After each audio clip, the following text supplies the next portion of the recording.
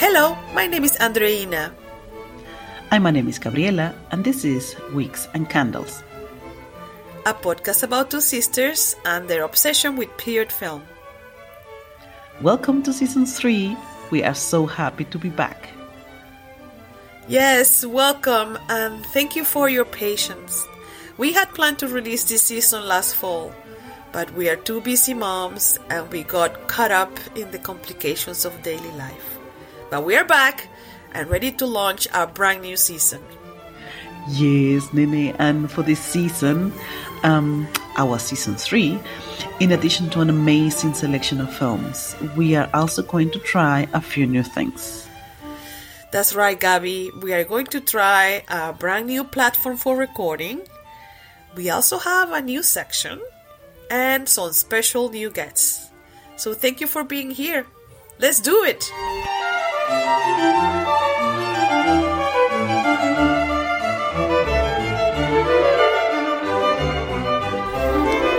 Today, we are discussing a South Korean film, Park Chan-wook's The Handmaiden. Yes, Gabby, our first East Asian film. I am so excited to discuss this movie. But Gabby, can you tell us a little bit how we came to pick this movie? It's a little bit of a story. Yes, Nene, a funny story. But with a happy ending. All of us met last summer at your place, and my husband and our daddy were watching a film on the television, and my husband tells me later on in the evening, I was watching this film with your daddy, and it looked so good. It was an Asian film. I cannot tell if it was Japanese or Korean. And it looked so good, and it was like a period film, and it was so interesting. But at some point, I got up to get something to drink, and when I came back, your daddy had changed the channel. So I couldn't finish the film, and I would love to finish it. So you heard this. You heard my husband telling this story, and for some reason, you knew with these 3 hints, you knew what he was talking about. Yeah, I immediately knew he was talking about The Handmaiden because I knew that movie was playing on Netflix, and I knew it was a very compelling film even from the start. So I said, is it The Handmaiden? And it was. And I jumped on the opportunity to do that movie for the podcast because I had always wanted to see it and I didn't have a chance before. So it was the perfect occasion to catch up. And yeah. Wow.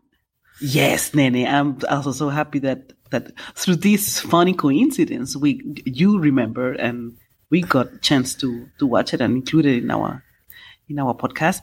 And I'm actually also very happy that my husband got up to get us something to drink and my daddy changed the channel because actually that wouldn't have gone well if my husband and our daddy would have watched this film together on a sunny afternoon in the summer. I don't think it would have been appropriate. This is not the type of movie you want to be watching with your father-in-law. Let's just leave it at that. So, Gabby, before we find out why, can you tell us some facts about the movie? Sure, Nene. The Handmaiden is a South Korean film from 2016, directed by Park Chan-wook, who's also known for movies like Oldboy. The movie is inspired by the novel Fingersmith by Welsh writer Sarah Waters, which was published in 2002. While the novel is set in Victorian-era Britain, the movie takes place in Korea during the 1930s, when Koreans were living under Japanese colonial rule. It stars Kim Min-hee as the lady of the house and Kim Tae-ri as her handmaiden. It also stars Ha Young-woo as Count Fujiwara and Cho Yin-woong as Uncle Kutsuki, the 2 main male characters. The film premiered in Cannes in 2016 and became an instant critics' favorite. It won numerous awards, and notably many critics awards, including the Busan Film Critics Awards in South Korea, the Chicago Film Critics Association, and the Los Angeles Film Critics Association's Best Non-English Language Film, as well as the BAFTA for Best Film Not in the English Language. It is also special that the film won 2 women-focused awards: Women Film Critics Circle's Best Foreign Film by or about women, and Best Foreign Film from the Alliance of Women Film Journalists in New York. This is an amazingly impressive list of accolades, which gives you just a hint of the beauty and of the value of this film within cinematography. Yeah, exactly. It's just a fraction of the awards that this film earned when it came out. Like, it's really a tiny fraction, because when we were doing the research, I mean, the list went on and on from many other either film critic awards or festivals. Yes. So how about a short summary of the story, Nene? Yeah, thank you very much, Gabby. Thank you for those facts. And I'm going to try my best to summarize the plot of this movie. It's quite complex, so I'm going to try my best. So here it goes. The Handmaiden is a story told in 3 acts, full of twists and turns and shocking revelations. It tells the story of Suki, a poor orphan girl hired to play the role of a handmaiden at a grand old house owned by an eccentric man, Uncle Kusuki, who's obsessed with Japanese erotic and pornographic books. Suki's job is to convince the lady of the house, Lady Hideko, to fall in love and marry Kon Fujiwara, a con artist and Suki's partner in crime. However, Lady Hideko and Suki fall in love in the process, unleashing a series of events with ever more surprising consequences. Yeah, there's not much more that we can add because you better watch the film. Yes, because we don't, and something that we always say in every episode is, while discussing this movie, we will most likely discuss spoilers. So the best, what we recommend is to go watch the movie and then come back and listen to the podcast, because we try not to give everything away, but when we discuss certain things, some things will come out, like the ending and other important pieces of the story. So, okay, Gabby, let's move on to the discussion now. This is the first time we are exploring a time period that is so late in the 20th century. It's specifically the 1930s, but it's also outside of North America and Europe. The film depicts a period when Korea was still under Japanese colonial rule. So what happened is, between 1910 and 1945, Korea was ruled as part of the Empire of Japan. And Korea only became free when Japan surrendered on August 15 during World War II. So my question to launch the discussion is, did you feel that you learned about the period? And did the historical context inform your understanding of the story? Nene, very interesting question, and also not easy to answer, given the fact, as we mentioned at the beginning, that we're not so familiar with this period of history and also area of history. However, I did learn a little bit, meaning the fact that this happened, I was not aware of at all. And so this gave me already the first glimpse of the incredibly fascinating piece of history. What I also found interesting is how the film portrays Uncle Kutsuki, who, in spite of all these Koreans being under the influence of colonial Japanese rule, one would think they would reject everything Japanese because they were under their oppression, let's say. And it was exactly the opposite. Everybody was trying to aim and to reach Japanese manners and Japanese style of life and so on. So they would really look up to Japanese a lot. They would learn Japanese, and the Uncle Kutsuki had a beautiful house where he combined both of the things he liked the most. He had one part of the house that was very Western European, that was built according to English inspirations and standards. And he had an entire part of the house built to Japanese, in Japanese style, Japanese architecture. Yeah. So I found that interesting how they combined in this period, how they combined this Pan-Asian style and surroundings. I was not aware of that. I found it fascinating. Yes. Yeah. How about you? What did you take? My impression is very similar to yours because I am very ignorant of the history of Korea and Japan.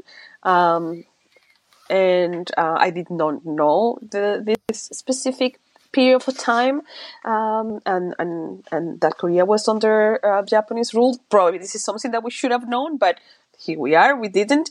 So I did learn that. And what I found fascinating when it comes to the movie itself is that the script, the novel, the novel in which it is based takes place in, like we said, Victorian Britain, England, and here is taking place in a completely different time period and place.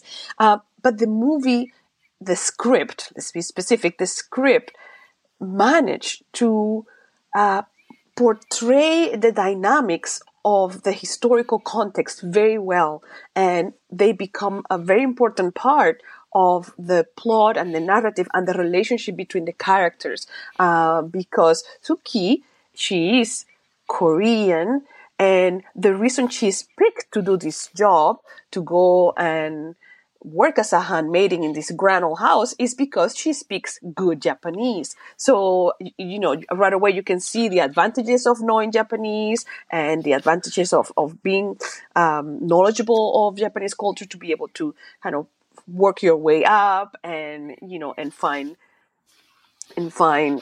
better opportunities. So it was fascinating. And this dynamic between the Korean culture and the Japanese culture play out in different ways as well.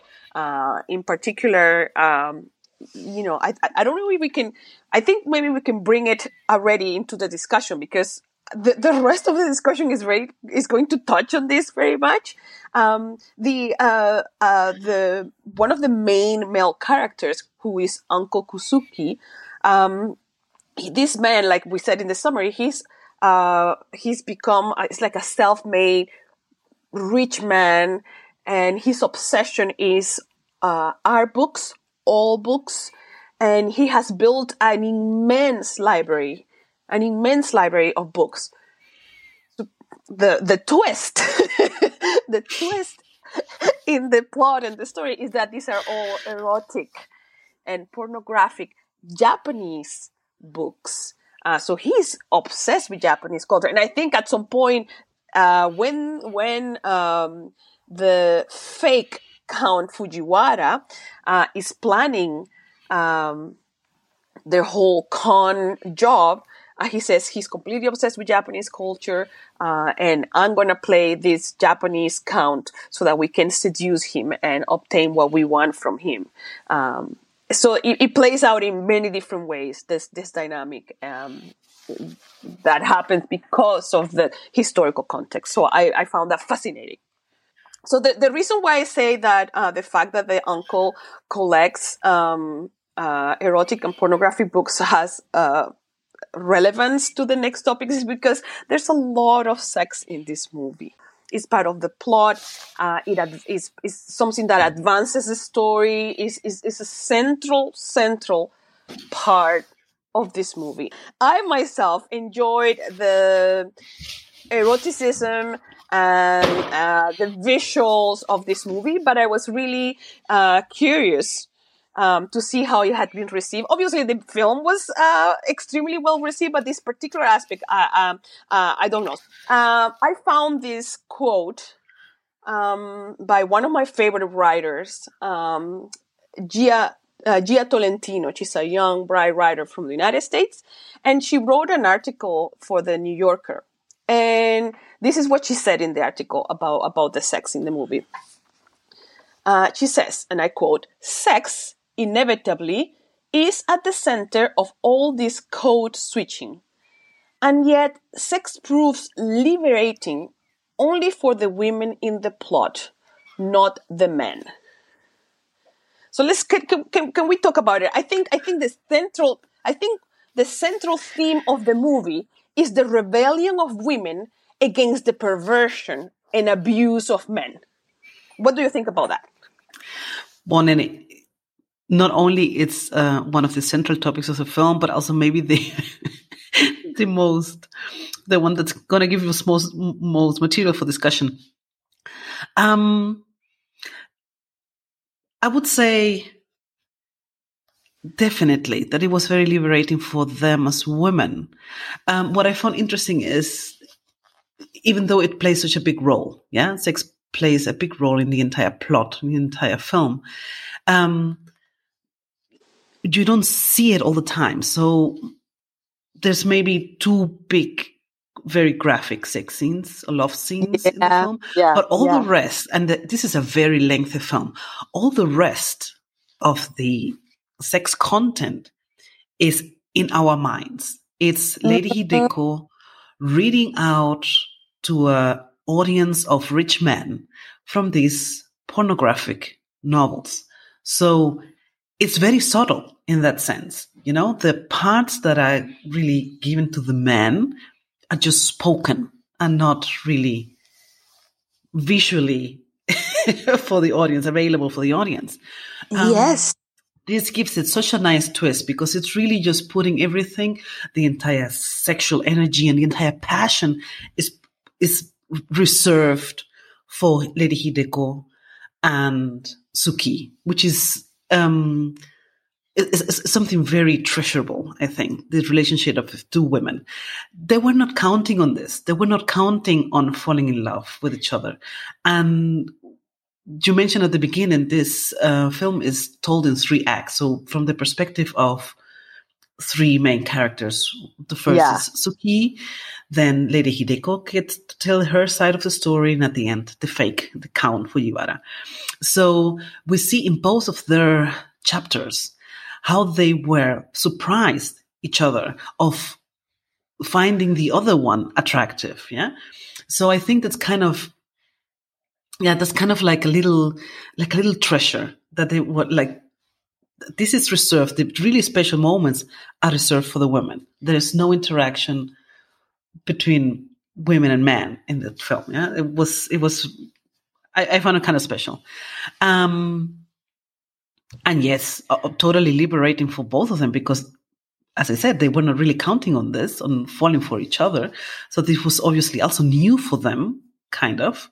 And they found a ground, they found an easiness between them that allowed them to bloom and, live out everything, all the passion that they felt, to live it out just between them. Yeah. So I think it was very special. Yeah. And let's because this is central to the plot. So what happened is we see like you said 3 versions of the story, and in this movie this is so well done that you completely understand where you are at all times. Yes, there are moments where you are confused because the filmmaker has chosen not to tell you something, but you know the intentions of each of the characters, or so you think, Exactly. you think that you know the intentions of each character. So in the sections where Suki, because she's kind of like the main one, she thinks she's fooling Lady Hideko. She thinks that Lady Hideko is an innocent woman who has never thought about sex or known about sex. She's a virgin. She's never been touched. She doesn't know anything. And there's this, and I know we need to talk about all the other scenes.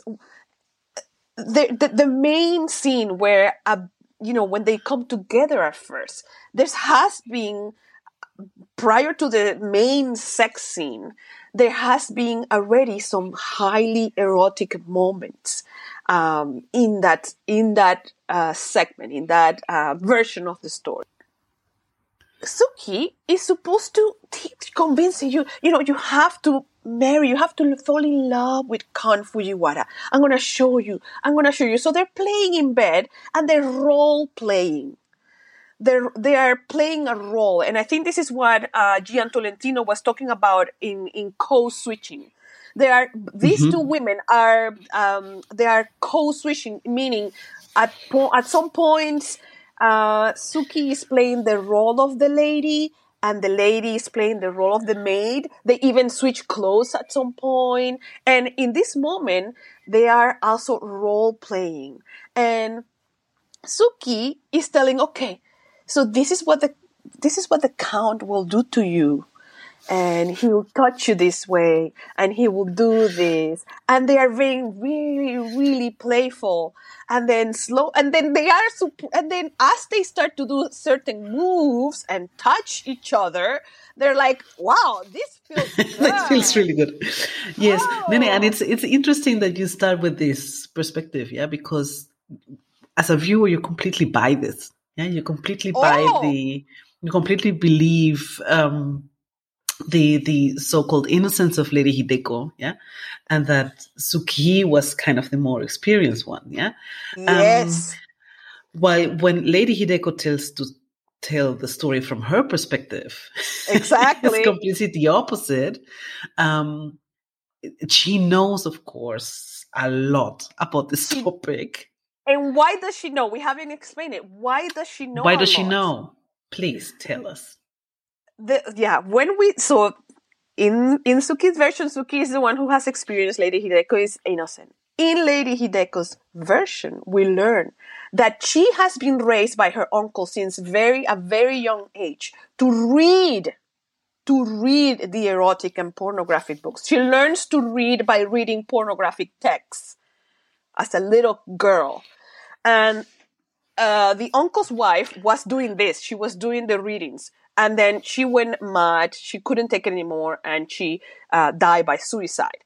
And he takes his niece and puts her in the same role. So she has been all her life reading these erotic and pornographic books for this super rich man. And she's she's role playing as well what she's reading. I found some of these texts quite beautiful, to be honest with you. Beautiful. Because they're kind of like elegant pornography. It was like very elegant, and it was like very poetic. It was all very yeah. And here, I think we are showing our ignorance of this because and I truly apologize because I wanted to research this aspect of the movie, and I wanted to research what texts they were reading, and I didn't have time to research which books they were reading, but they are, very poetic, and just, but this is for the pleasure of the men.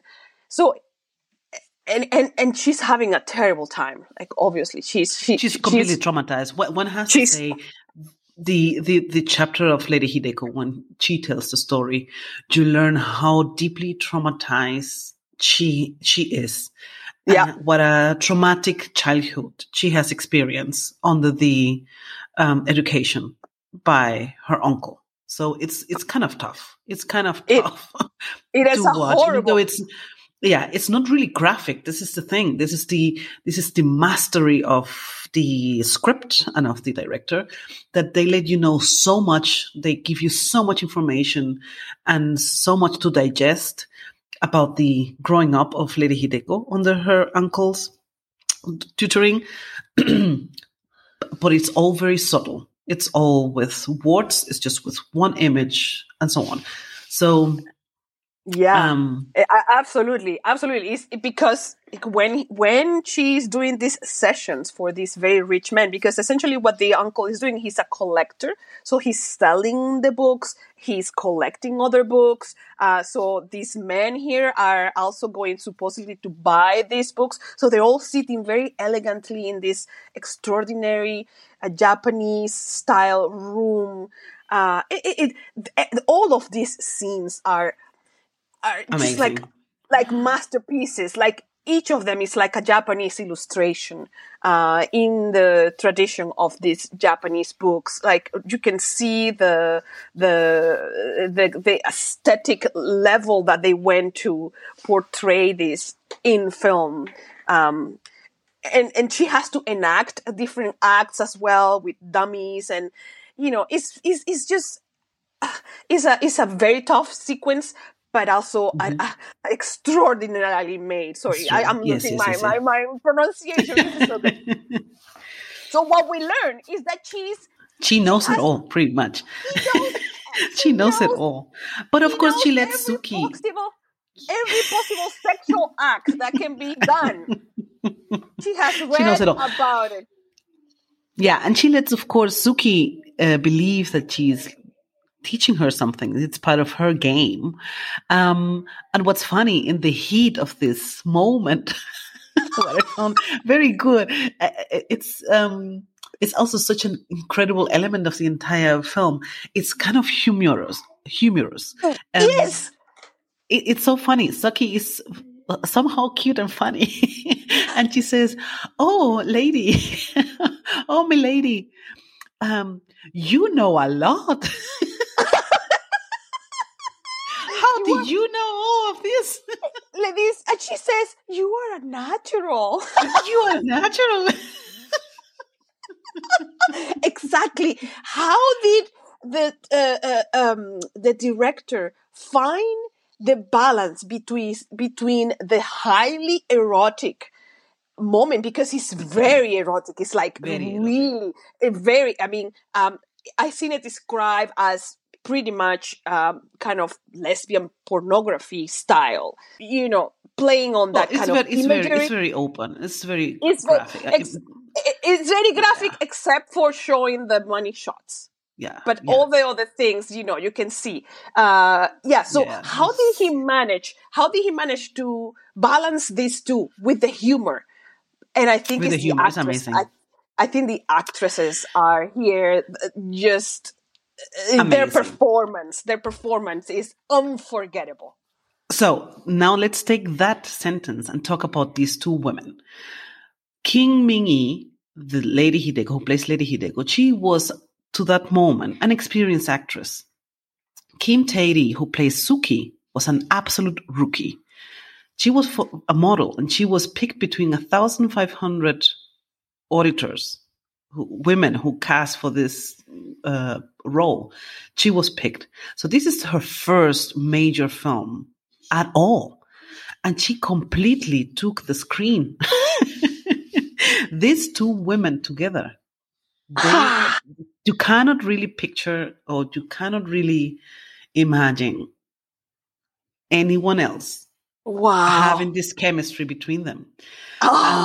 So Kim Tae-ri admired already Kim Min-hee, the actress, the experienced actress. She was always looking up to her. So for her, it was a huge honor to play with her in that film and to learn from her. So they really took her under their, like the film crew and Kim Min-hee, they really took her through this journey of doing this entire film and of course, these very demanding scenes.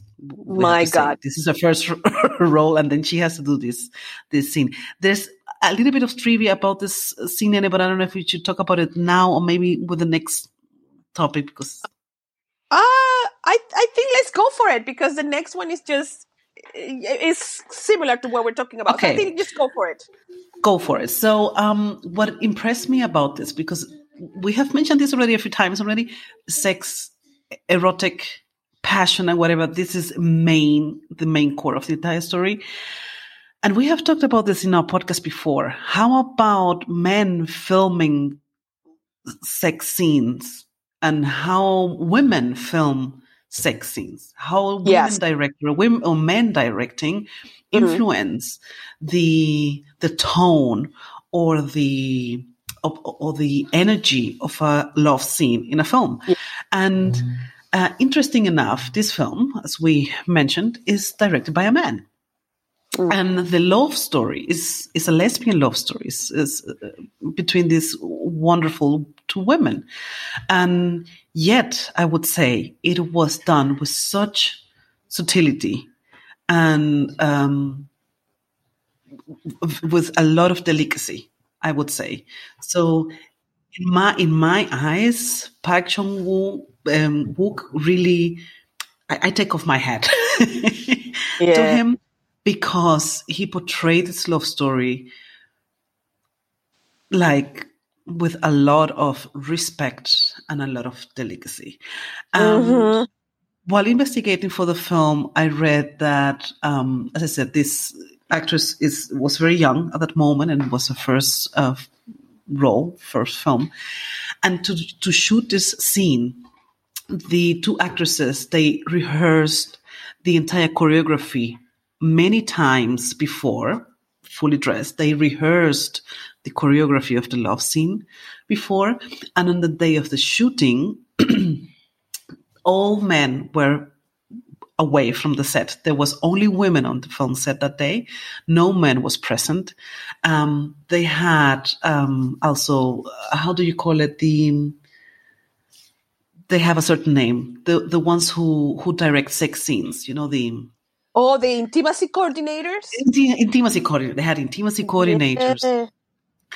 And they took a long time to shoot this scene because it was extremely demanding.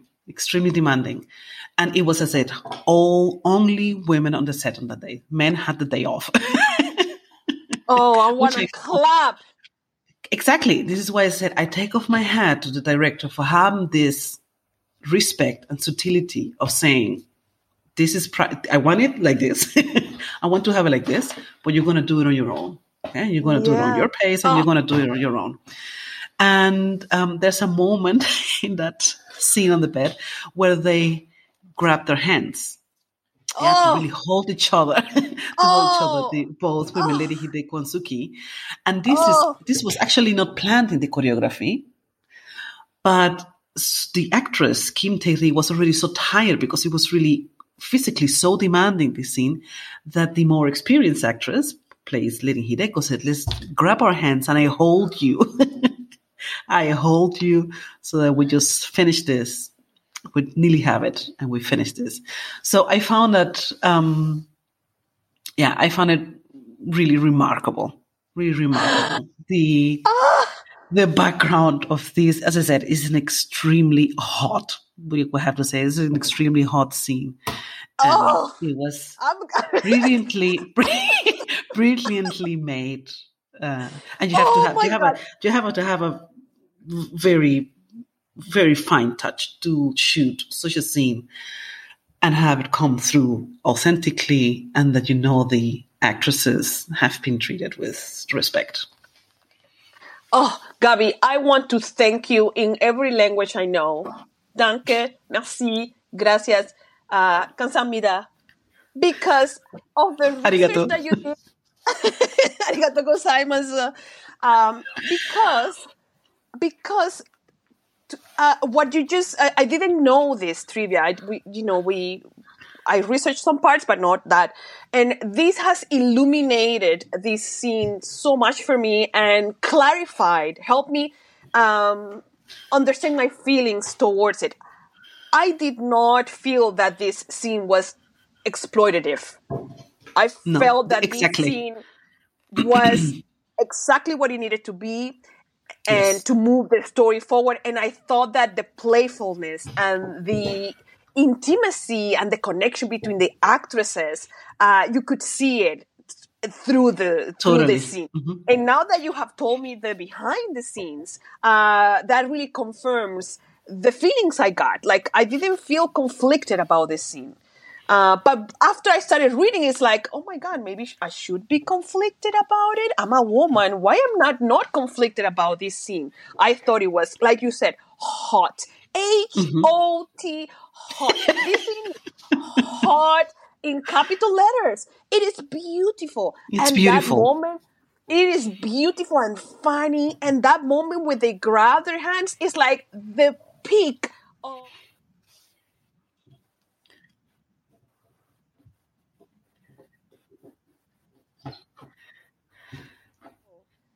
connection. Yes. Of Yes, their energy exactly. coming together. And when these two women, that you start to think, these two are maybe going to turn this thing around and pair up rather than, play the game for the men they're supposed to be playing it. Like, has such, this hand clasp has such They leveled up in that moment. Yeah, they leveled up. they In that leveled moment, up. they completely lose this hierarchy of I am being the lady of the house and you're being my handmaid. In that moment, they completely level up and they said, okay, we're going to go through this. Yeah, they leveled Together. up, but also you start to think, okay, but because we're not certain, not until the last moment of the movie, we're not really sure if are they playing a role, are they still playing a role, or what? Because they start as a game, but in that moment we start to suspect, oh, maybe they do love each other, and maybe they are going to, both women are playing roles for other men. Finally, in this scene, they're not playing anything for any man. Because Suki is playing a role for a man. She's being hired by the fake count. And Hideko as well. She's been playing the role of this erotic reader for her uncle or her life and for this man. In this moment, this belongs to them. Yes. This is the moment that this belongs to them. Their pleasure, their bodies, their decisions, their minds. And I think you can completely feel this when they, when they clasp those. I think what a brilliant thing to have happen. Anyway, that's, of course, you have to hopefully watch the movie first because we have it. Please do watch it. We have it spoiled it to no end. But, yeah, and the thing is, like you said, this is just one scene and there's just another one, but it's so memorable. They're so memorable. And that's pretty much, and it is a main topic. It is the entire trauma of Lady Hideko. And, at the end of the day, what really opened their eyes that they really loved each other was this love scene, was this night that they spent together. So it's a core topic of the film. And it's just this. The rest of the film, you don't see any, at least not graphic nudity or whatever. And it was sufficient. It was sufficient. And they didn't exploit it. They did, yeah. And maybe we can go to the next quote before we move on to the other two sections that we have prepared for this episode. I found this. I was reading an interview with the author of the book, Sarah Waters. So she's the author of Fingersmith, the novel in which the movie is based. And she said Fingersmith was about finding space for women to be with each other away from prying eyes. And then she continues, though ironically the film is a story told by a man, it's still very faithful to the idea that the women are appropriating a very male pornographic tradition to find their own way of exploring their desires. End quote. I thought that quote was so interesting, and especially the word appropriating. Then we have spoken about this in our previous 2 seasons, and we have discussed a lot of films, a lot of love scenes, and we have also discussed women directing love scene and men directing love scene. We have also discussed same-sex love scenes directed by a man or by a woman. Here we have exactly this combination. We saw in Portrait of a Lady on Fire, which was also directed by a woman, We said this is special because it was done through the eyes of a woman. So she knows what to put the focus on and how to convey the energy the right way. And, how would it be if a man would direct such a scene? And we have seen it here. And the director managed to leave these two women and to this, exactly what the writer says, that these two women are really appropriating this very male milieu.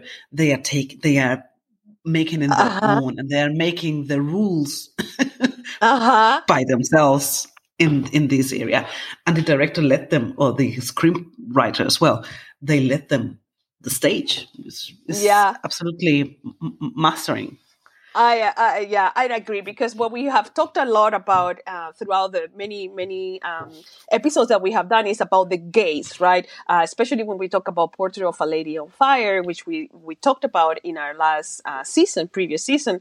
It was all about the female gaze and what the female gaze wants to see and where it wants to direct your attention to. And I think in this movie, magically, like what you said, Park Chan-wook really somehow managed to take away the male gaze.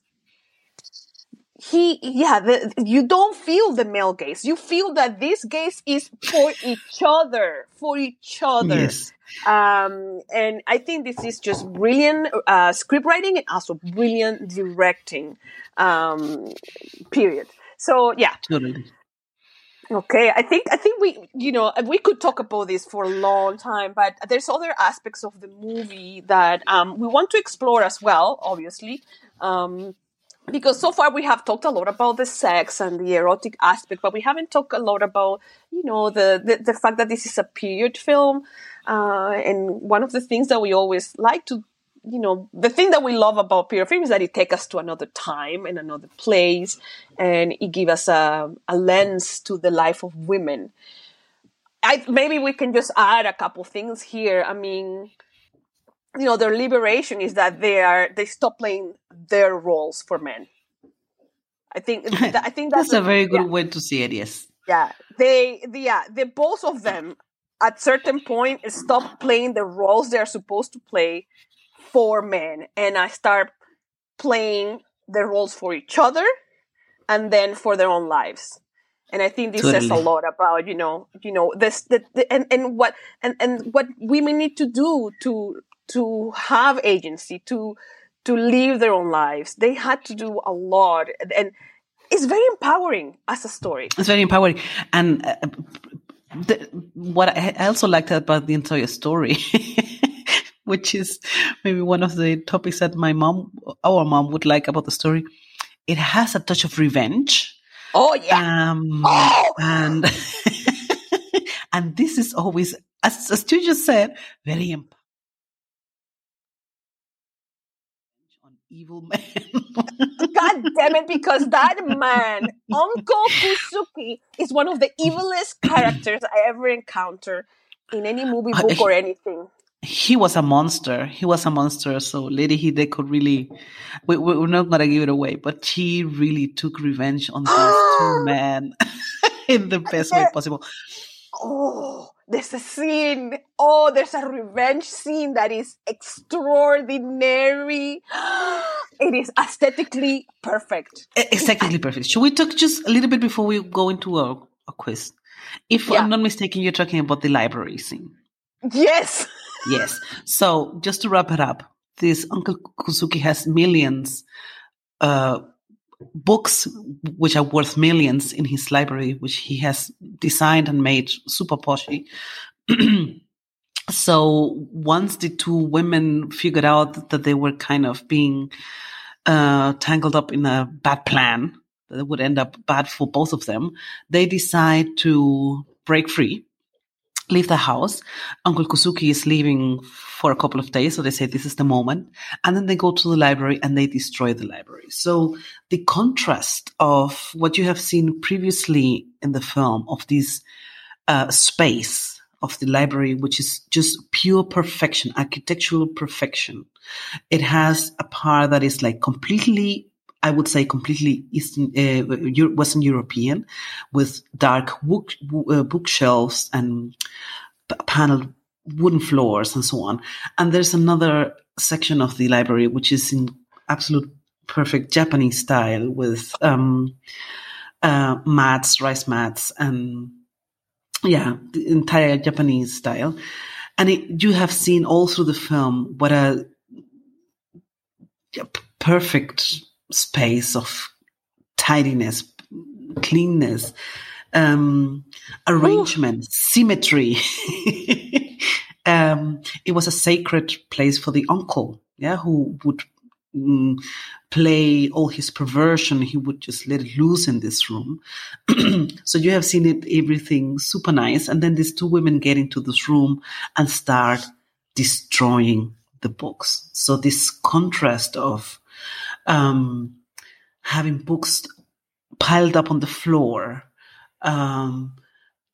sheets of paper shredded on the floor, is chaos against order. It's a beautiful, visually, from the cinematography point of view, visually an incredible made contrast to the perfection you have just experienced up until then.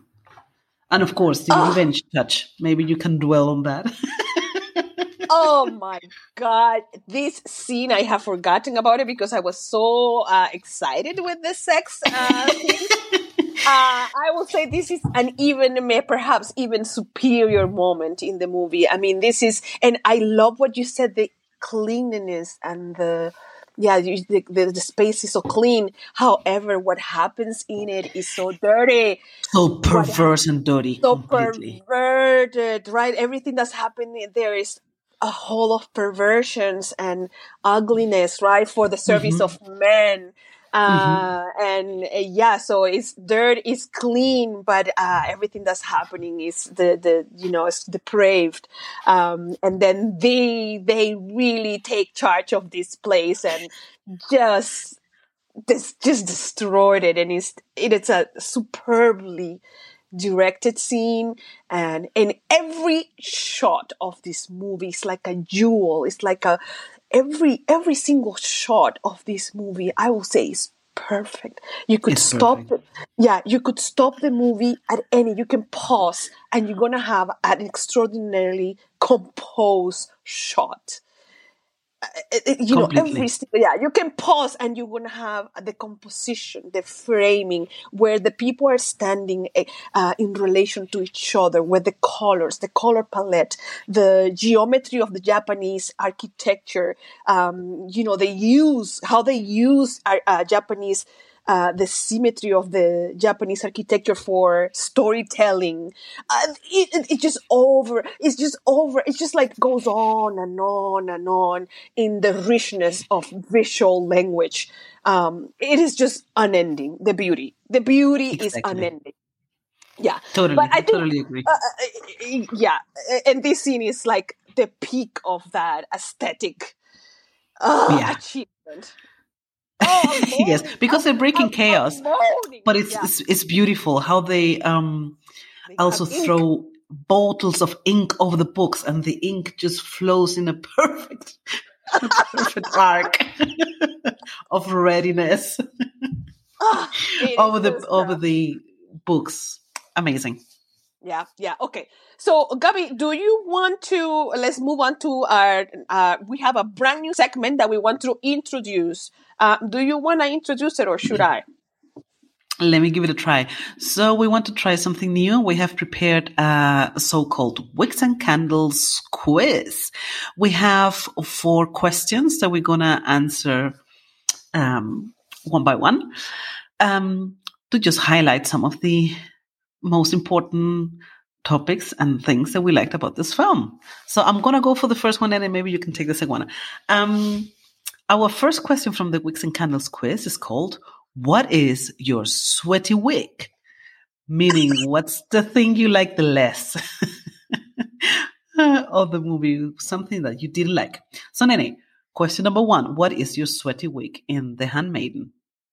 Oh my God. So I was thinking about this before we started. And I don't have anything negative to say about the movie or the script, the cinematography, the acting, or directing. I have no sweaty weeks to give for this. However, so what I'm going to do is I'm going to give my sweaty week to something, to a part of the story. And I'm going to give it to the character of the Uncle Kusuki. Because this man is the definition of a sweaty week. He's disgusting. Nene, that would also be my sweaty week if I might just jump in. I was just thinking, if someone deserves a sweaty week, then it's Uncle Kusuki. Let's give him the most stinkiest sweaty week possible. He is a sweaty week. Can you imagine how gross that is? And he was the grossest, most perverted, horrible character I ever seen. And in that sense, technically speaking, incredibly well written. Because you really turn to hate this man. You really turn to despise this character. So he is worth all of the sweaty weeks. Okay, well, that's the first question of the quiz. Okay, perfect. Okay, second question. What is your shining candle? Something you really loved about this film? Okay, so my shining candle, I think I made myself quite clear when we were talking about the sex scene. And I think I'm going to give it to that first love making scene. It is just masterfully directed. And after you told me the behind the scenes of it, I'm just more in love. The sexiness, the humor, the pacing, the acting. It is absolutely exhilarating. I was just giddy. I was giddy when I was watching it. It's like, I can't believe I'm seeing this. I was completely overtaken by the storytelling. I was moved in every sense. I was moved aesthetically.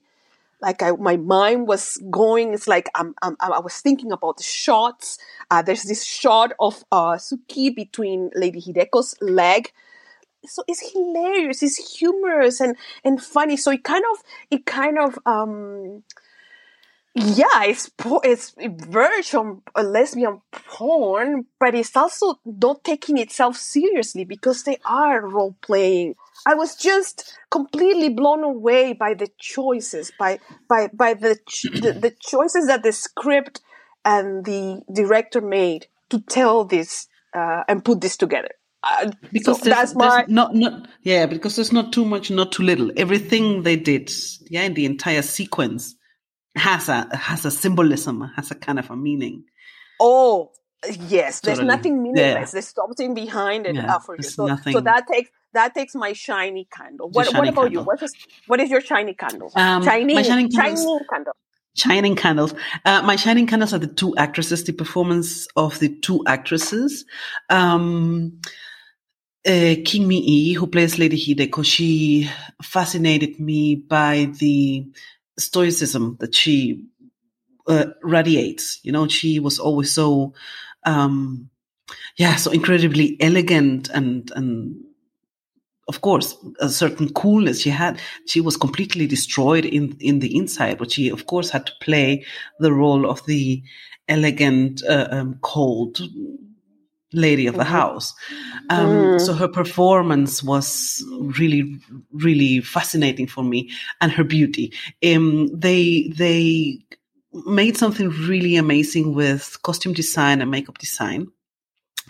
And she would, of course, be dressed actually kind of European Western style. The dresses were not really typical in my eyes. I know very little, but I wouldn't really name them typical Korean or typical Japanese. They were kind of somehow Europeanized, but the hairdos were very Asian for my taste. And when she would read the books for the uncle's audience, for the men, she would be in complete traditional Japanese attire. And it's amazing how this actress can reflect. She's a surface of projection for both. Her face is perfect for both, to represent the Japanese I don't know, Japanese geisha, I don't know, the Japanese Yeah. woman with the red lips, the big black wig of, her hair and her Japanese attire, and to play the soft, melancholic, phlegmatic dame. So her entire energy, what she radiates as an actress in that role, really, I thought this woman is like, she gets straight A's from me. And also, as I said, both actresses are my shining candles. Kim Tae-ri, who plays Suki, because she was so humorous, she was so fresh, she was also so spontaneous. You completely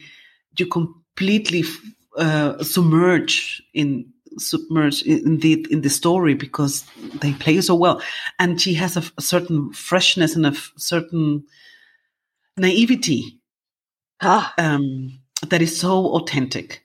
And of course, after reading for researching that she was so young and she was so new, of course, then this is a very talented actress. So yeah, I give my shining candles to the actresses. Yes, a round of applause. Round of applause to the actresses. Just brilliant, both of them. Okay, so what's the next question in the quiz? Next question in the quiz: stolen costume. What piece of clothing out of the film would you like to keep? This is a tough one because the costume design was amazing, and very versatile. Because they showed Western clothing and they showed Asian typical clothing. So we have a lot to choose from, Nene. Yes. Oh my God.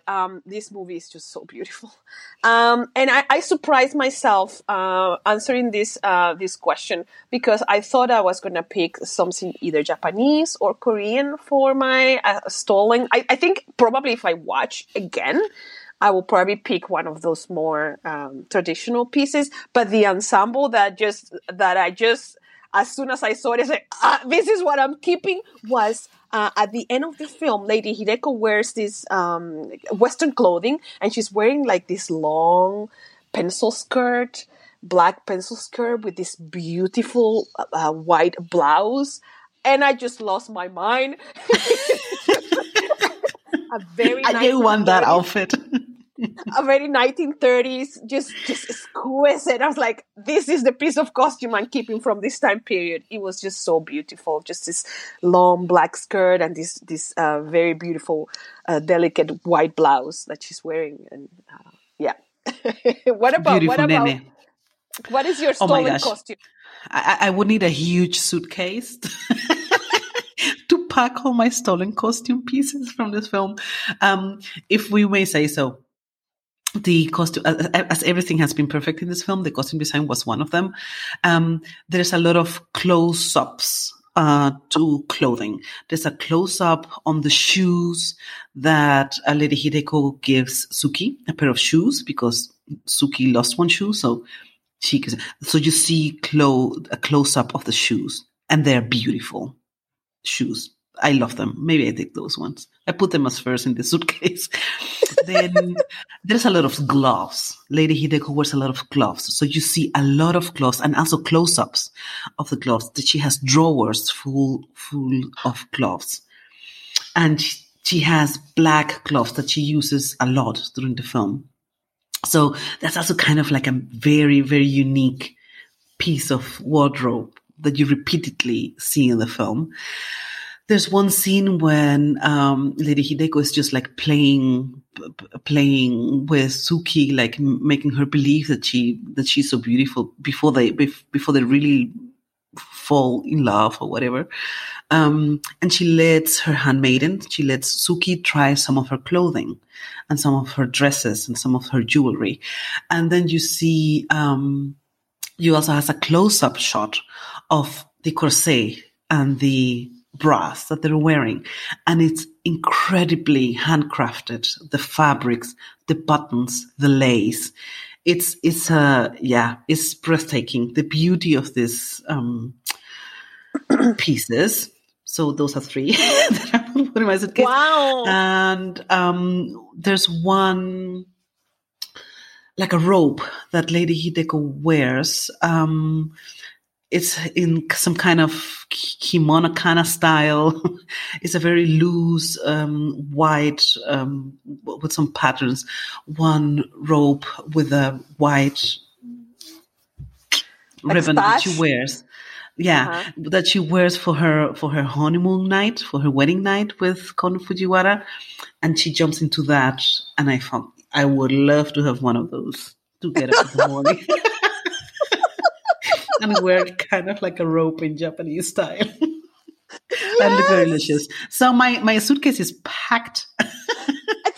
I think Park Chan Wook is looking for is calling you to get those pieces back. It's like, let me check that suitcase. Yes. Yeah, I think when I watch this movie again, which I will do because it's wonderful, I will choose many other things. This is just what I could think about really quickly. And I think really quickly before we move on, yeah, the shots of the clothing, of the materials, of the material world where this movie takes place is extraordinary. I think is how it's shot. I mean, I think this is specifically cinematographic, which is the lens that you use, the cameras that you use. Everything is so beautifully detailed and crisp, and the attention to detail is just the attention to this. Yes, you've said it beautiful. Correctly.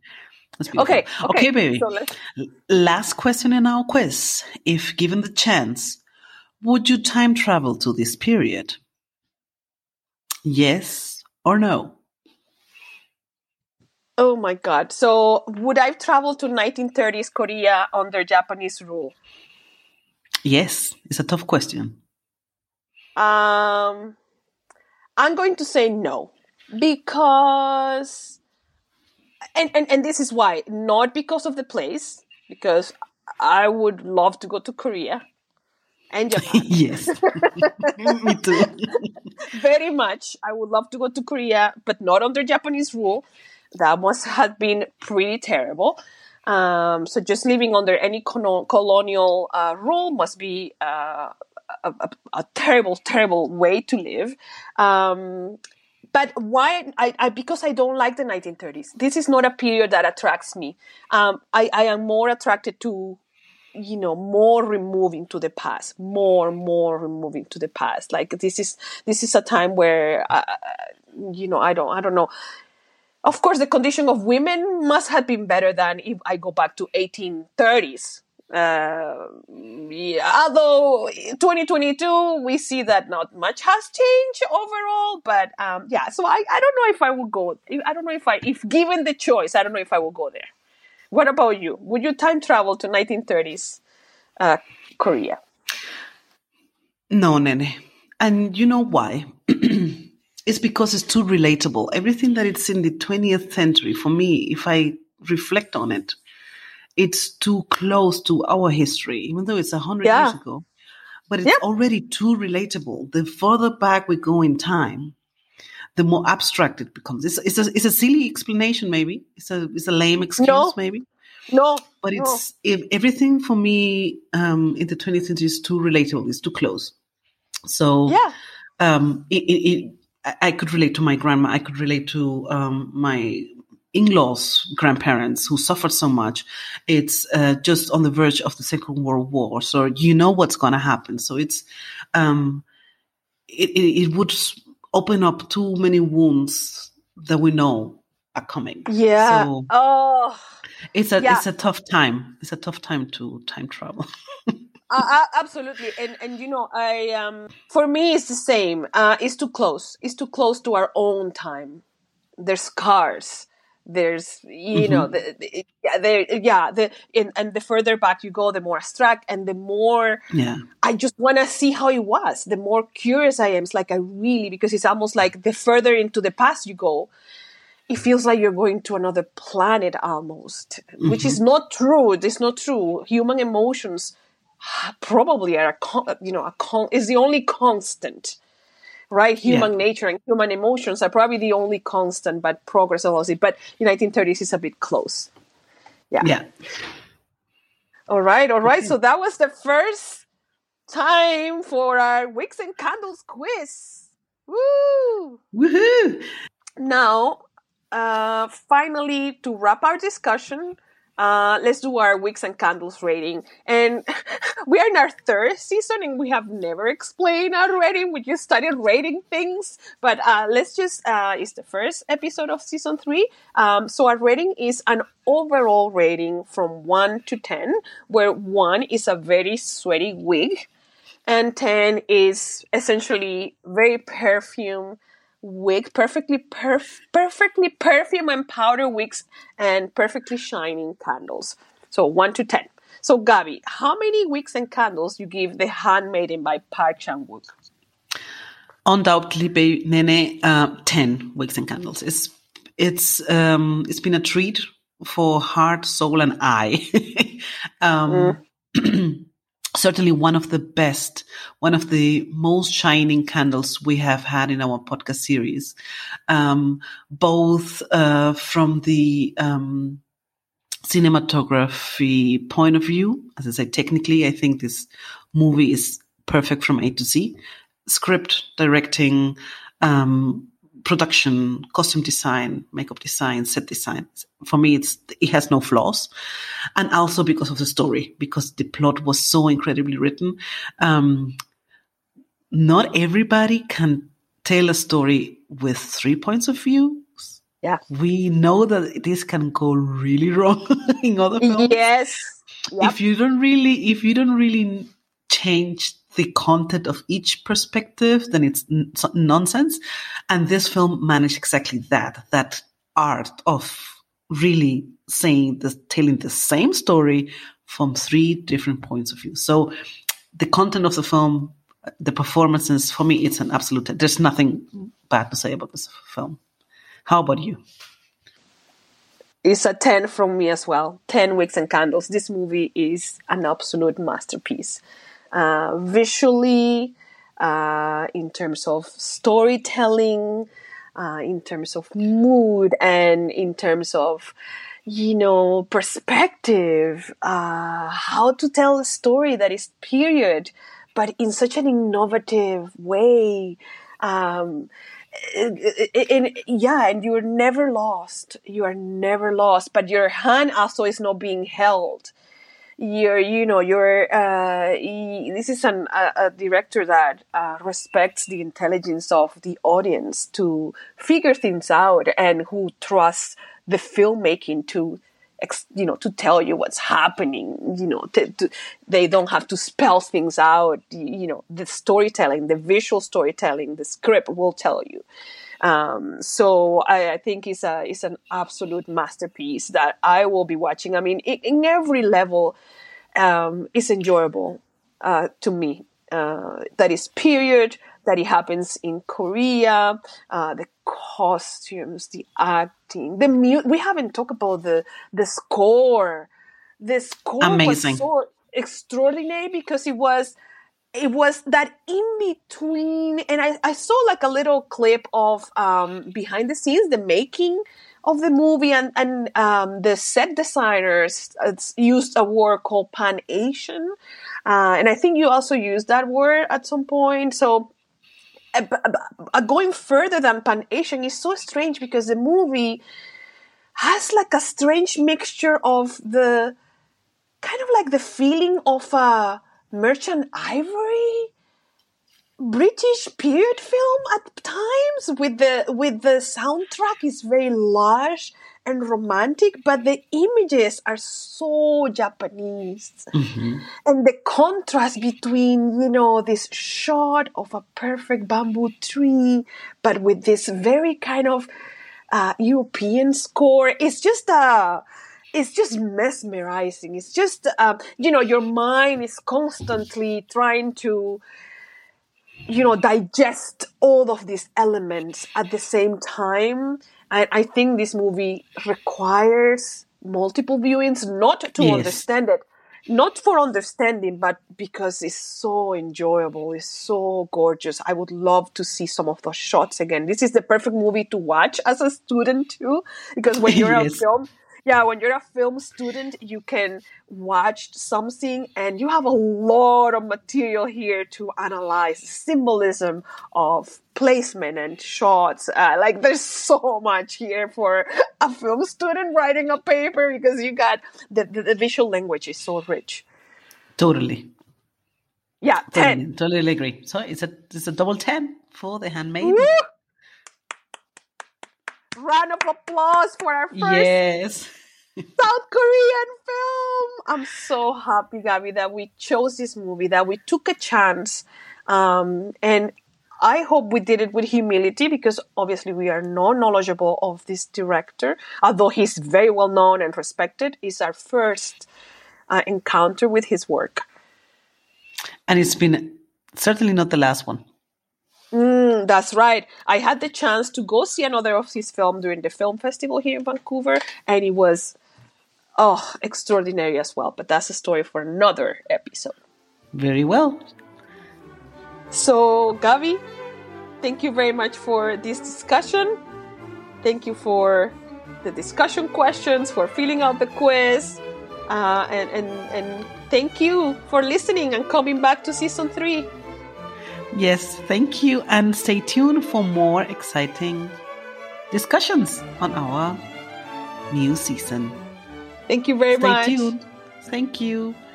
Thank you. Bye-bye. Bye. Bye.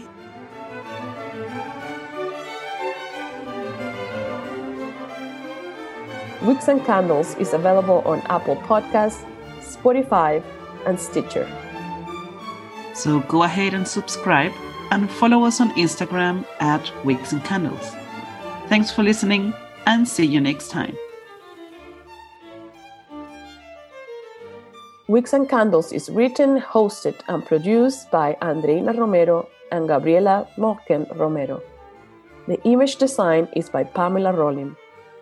The podcast theme music is the Concerto for 2 Violins in D minor by Johann Sebastian Bach.